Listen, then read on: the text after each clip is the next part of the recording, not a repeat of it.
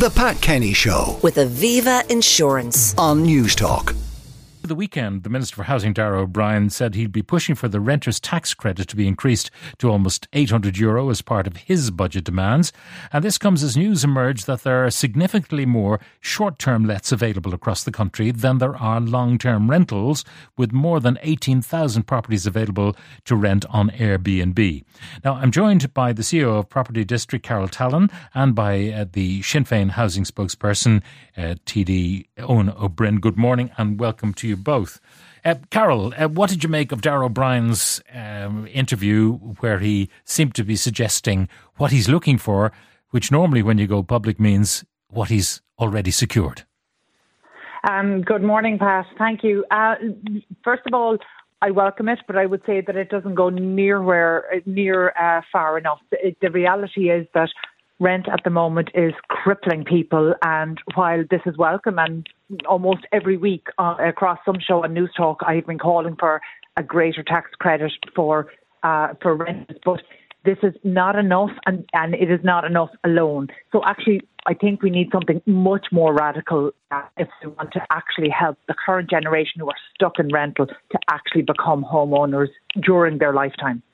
Now, one of the things that they're talking about is the Help to Buy scheme, where the state takes equity in a house. It has been confined to new houses. That might be extended to second-hand housing as well. Would that make a difference? Yes, it would. And actually, that's the scheme I welcome most. And what obviously we understand the importance of stimulating new builds and encouraging new builds into the market. You know, we absolutely don't want to take away from that. But the reality is new builds are costing more than 100,000 more than existing buildings on average. And as we look towards sustainability, we need to be doing more to tackle the vacant and derelict homes and to actually secure the existing home market. So I welcome this, and I actually think that this has the potential, if rolled out properly, this has the potential to be a much greater game changer for home buyers. I think home buyers up and down the country will be more excited about this than the 1 month tax credit. Would it work, or would it simply push up the prices of second-hand houses? It could work, but it has to be done properly. So, like, for example, what we've seen with the vacant derelict home schemes, I mean, I welcome those in theory, but actually I know in practice they don't work, because they only work if somebody owns the property or has inherited the property, or for some reason doesn't have to get a mortgage, because some of these properties, these derelict properties, aren't mortgageable. But also they need to have all of the funds to renovate before they can draw down the scheme. Now, I've actually spoken to vacant homes offices around the country, and what one person actually said to me was that try find a contractor who will do all the work and wait to get paid till you pull down the scheme. Now, that just shows an absolute disconnect of how business works, how the construction industry works, and the real challenges that home buyers and really struggling would-be home buyers are facing. Yeah. And to me, it feels like the government is saying, speak to your credit union. So the credit union has become our nation's backup, and that's a real cop-out. Yeah. Also, the idea, because a lot of mortgages go for approval online, it's almost an automated process. Humans get involved maybe at the very end to make sure there's nothing dodgy going on. But credit ratings and all that, savings, this can be done online by the person seeking a mortgage. But if you're going to be looking for a mortgage for a derelict home, for example, where in the eye of the purchaser of that derelict home, they can see the potential. They know what this fixer-upper can become. But you're asking a bank to go along with their surveyor and share that potential vision with the purchaser. And I can't see banks wanting to get into that business. I'm really glad that you brought up this point, because actually Ireland's mortgage market is shrinking, which doesn't make sense at all in 2023. And given the state of our housing right now, it makes no sense that we've shrunk the mortgage market, and yet that's the reality. So actually what needs to happen is something much more radical, and I don't believe that traditional mortgages are the way forward, because we can see that we have a growing number of people, particularly of the cohort, who are in this struggling to buy a property, and they're contractors. They're in the gig economy. Our mortgages simply don't provide for that. And I'm so frustrated every time I hear somebody say that paying your rent for a number of years does count towards showing repayment capacity, because time and time again, we see when it comes to a mortgage application that is not the reality. So actually, our mortgage system just is no longer fit for purpose, and we need a much more radical approach to that. If we actually need to, the first step is for either this current government or whoever the likely incoming government is to actually listen and take the time to understand who are our intended home buyers. Carol, just before I talk to Eoin, the question of the gig economy, like all my life, particularly working in television, I've worked with freelance people, freelance cameramen, freelance sound operators, people who are in the gig economy. And, over the years, they did manage, maybe by showing their tax returns over the previous 5-year period, they did manage to get mortgages and have homes and so on. What has changed? Because the gig economy, as you said, has got bigger, not smaller. A number of things have changed. So first of all, we have a shrinking mortgage market, so less competition. So therefore, people who are in PAYE are able to do this much easier. And the reality is that even in the past, and I know that I've been employed for almost 2 decades, that actually it has always been more difficult for self-employed people. And right now, if you're self-employed and you have children and are paying childcare, that almost guarantees that you won't get a mortgage. So that's a really big problem, and one that we've been hearing about from home buyers. And by the way, we can add self-builders to this as well. People who are trying to self-build are finding mortgages extremely difficult to get. There's only really a specialist mortgage lender in the market who's even considering that right now. All right, Carol, that's interesting because obviously banks will lend on existing bricks and mortar that they can see and measure and so on, and are not willing to lend maybe on people's vision of what a particular site can become with the appropriate expenditure. Eoin Ó Broin, the minister, he's indicating what he'd like out of the budget, which I suggest is pretty much what he's guaranteed to get.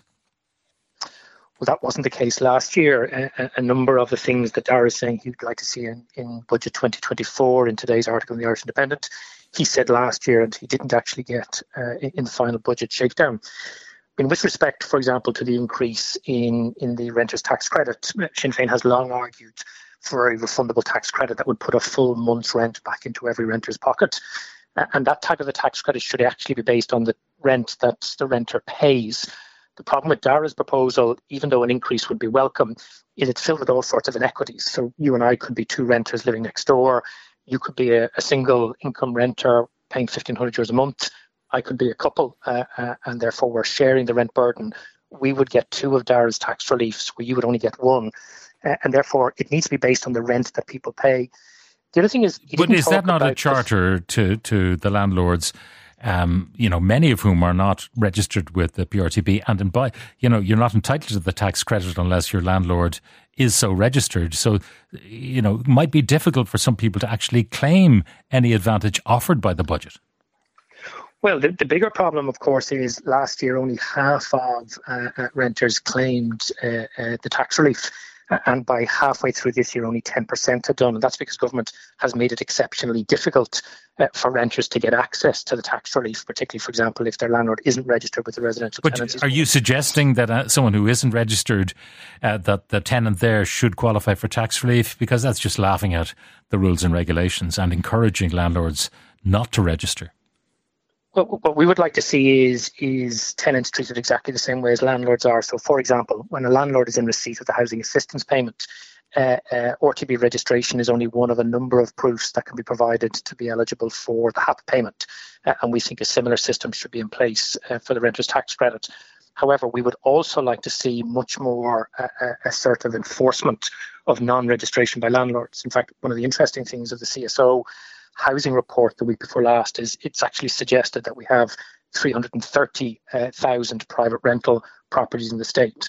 The Residential Tenancies Board for 2021, the most recent year we have data, indicated only about 260,000 registered tenancies. Now, that gap of about 50,000, I'm not suggesting they're all non-registration, but non-registration is a real issue.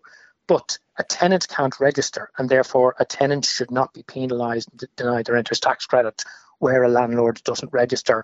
Greater enforcement but also more flexibility for the applicant. So if they can provide a tenancy agreement, if they can demonstrate rent is being paid, or RTB registration, they should be the qualifying criteria. In terms of radical proposals, I mean, the idea that the state in some way would become the provider of mortgages, I suppose inadvertently it was when it was owning big chunks of AIB and Bank of Ireland, but, did not interfere in their activities. The idea of some sort of a state bank, a mortgage bank, does that recommend itself to you? Well, the state already provides mortgages through the local authority mortgage. It's been doing so for about 100 years. The actual big problem here is house prices are too high. And if you look at, for example, the number of local authority mortgage approvals and drawdowns over the last number of years, they've collapsed. And the reason why is because the price of houses is too high. So the really radical policy is actually delivering very, very large numbers of homes at dramatically reduced prices through the affordable housing scheme that we've been proposing for some years. What's quite worrying about Darragh O'Brien's when you say delivering these houses at an affordable price, when we heard that the price of new houses is on average from Carroll $100,000 more expensive than a second-hand equivalent house, what you're really saying is that the taxpayer subsidises the building of houses absolutely for sale? Absolutely not. In fact, the very detailed affordable purchase leasehold model that we've introduced some years ago requires no subsidy. What happens is if you take that €400,000 price of an average starter home in Dublin, only half of that is the build cost. And the rest is a mixture of land and land profit, developers' profit on top of the builder's margin, and a variety of other costs. There is a way of local authorities delivering really good quality homes for people to buy, paying much closer the full costs of construction, but not purchasing the land, not paying for the site servicing. Those things are held on to by the state. And when the purchaser in the future wants to sell the home, and they would be free to do so, they sell it to another affordable purchaser at the future affordable purchase price. So what you're trying to do is create a situation where people can have homes that they can own, that they can privately trade, but that are permanently affordable and no subsidy is required. But if you look at Darragh O'Brien's interview, the two things he wants to do more of are two things that are actually causing part of the problem at the moment. So Help to Buy, he doesn't want to extend Help to Buy to second-hand homes, but he is suggesting that the total amount of tax relief should be increased. We know Help to Buy pushes up house prices. He's then suggesting that the very, very controversial shared equity first home scheme could be applied to second-hand properties. All that will do is push up the price of those and narrow the very significant gap between new homes and second-hand homes. The focus has to be on delivering large volumes of homes at prices people can afford, not pump priming the demand side, which pretty much every economist that's come before our Oireachtas Housing Committee commenting on these schemes has told us that will push up house prices. House prices have to start coming down, as do rents. And what's most worrying about Darragh's interview is nothing about increased targets for affordable homes to buy, for affordable homes to rent, for social homes, or no new measures to reduce the escalating levels of homelessness. It really is an interview that says, he's going to stick with the plan that he's had for the last number of years, a plan that's making things worse. Okay, Eoin, thank you very much for joining us. Eoin O'Brien, Sinn Fein housing spokesperson. And before that, we were talking to Carol Tallon, CEO of Property District. Well, now, if you're saving for a house... The Pat Kenny Show with Aviva Insurance on News Talk.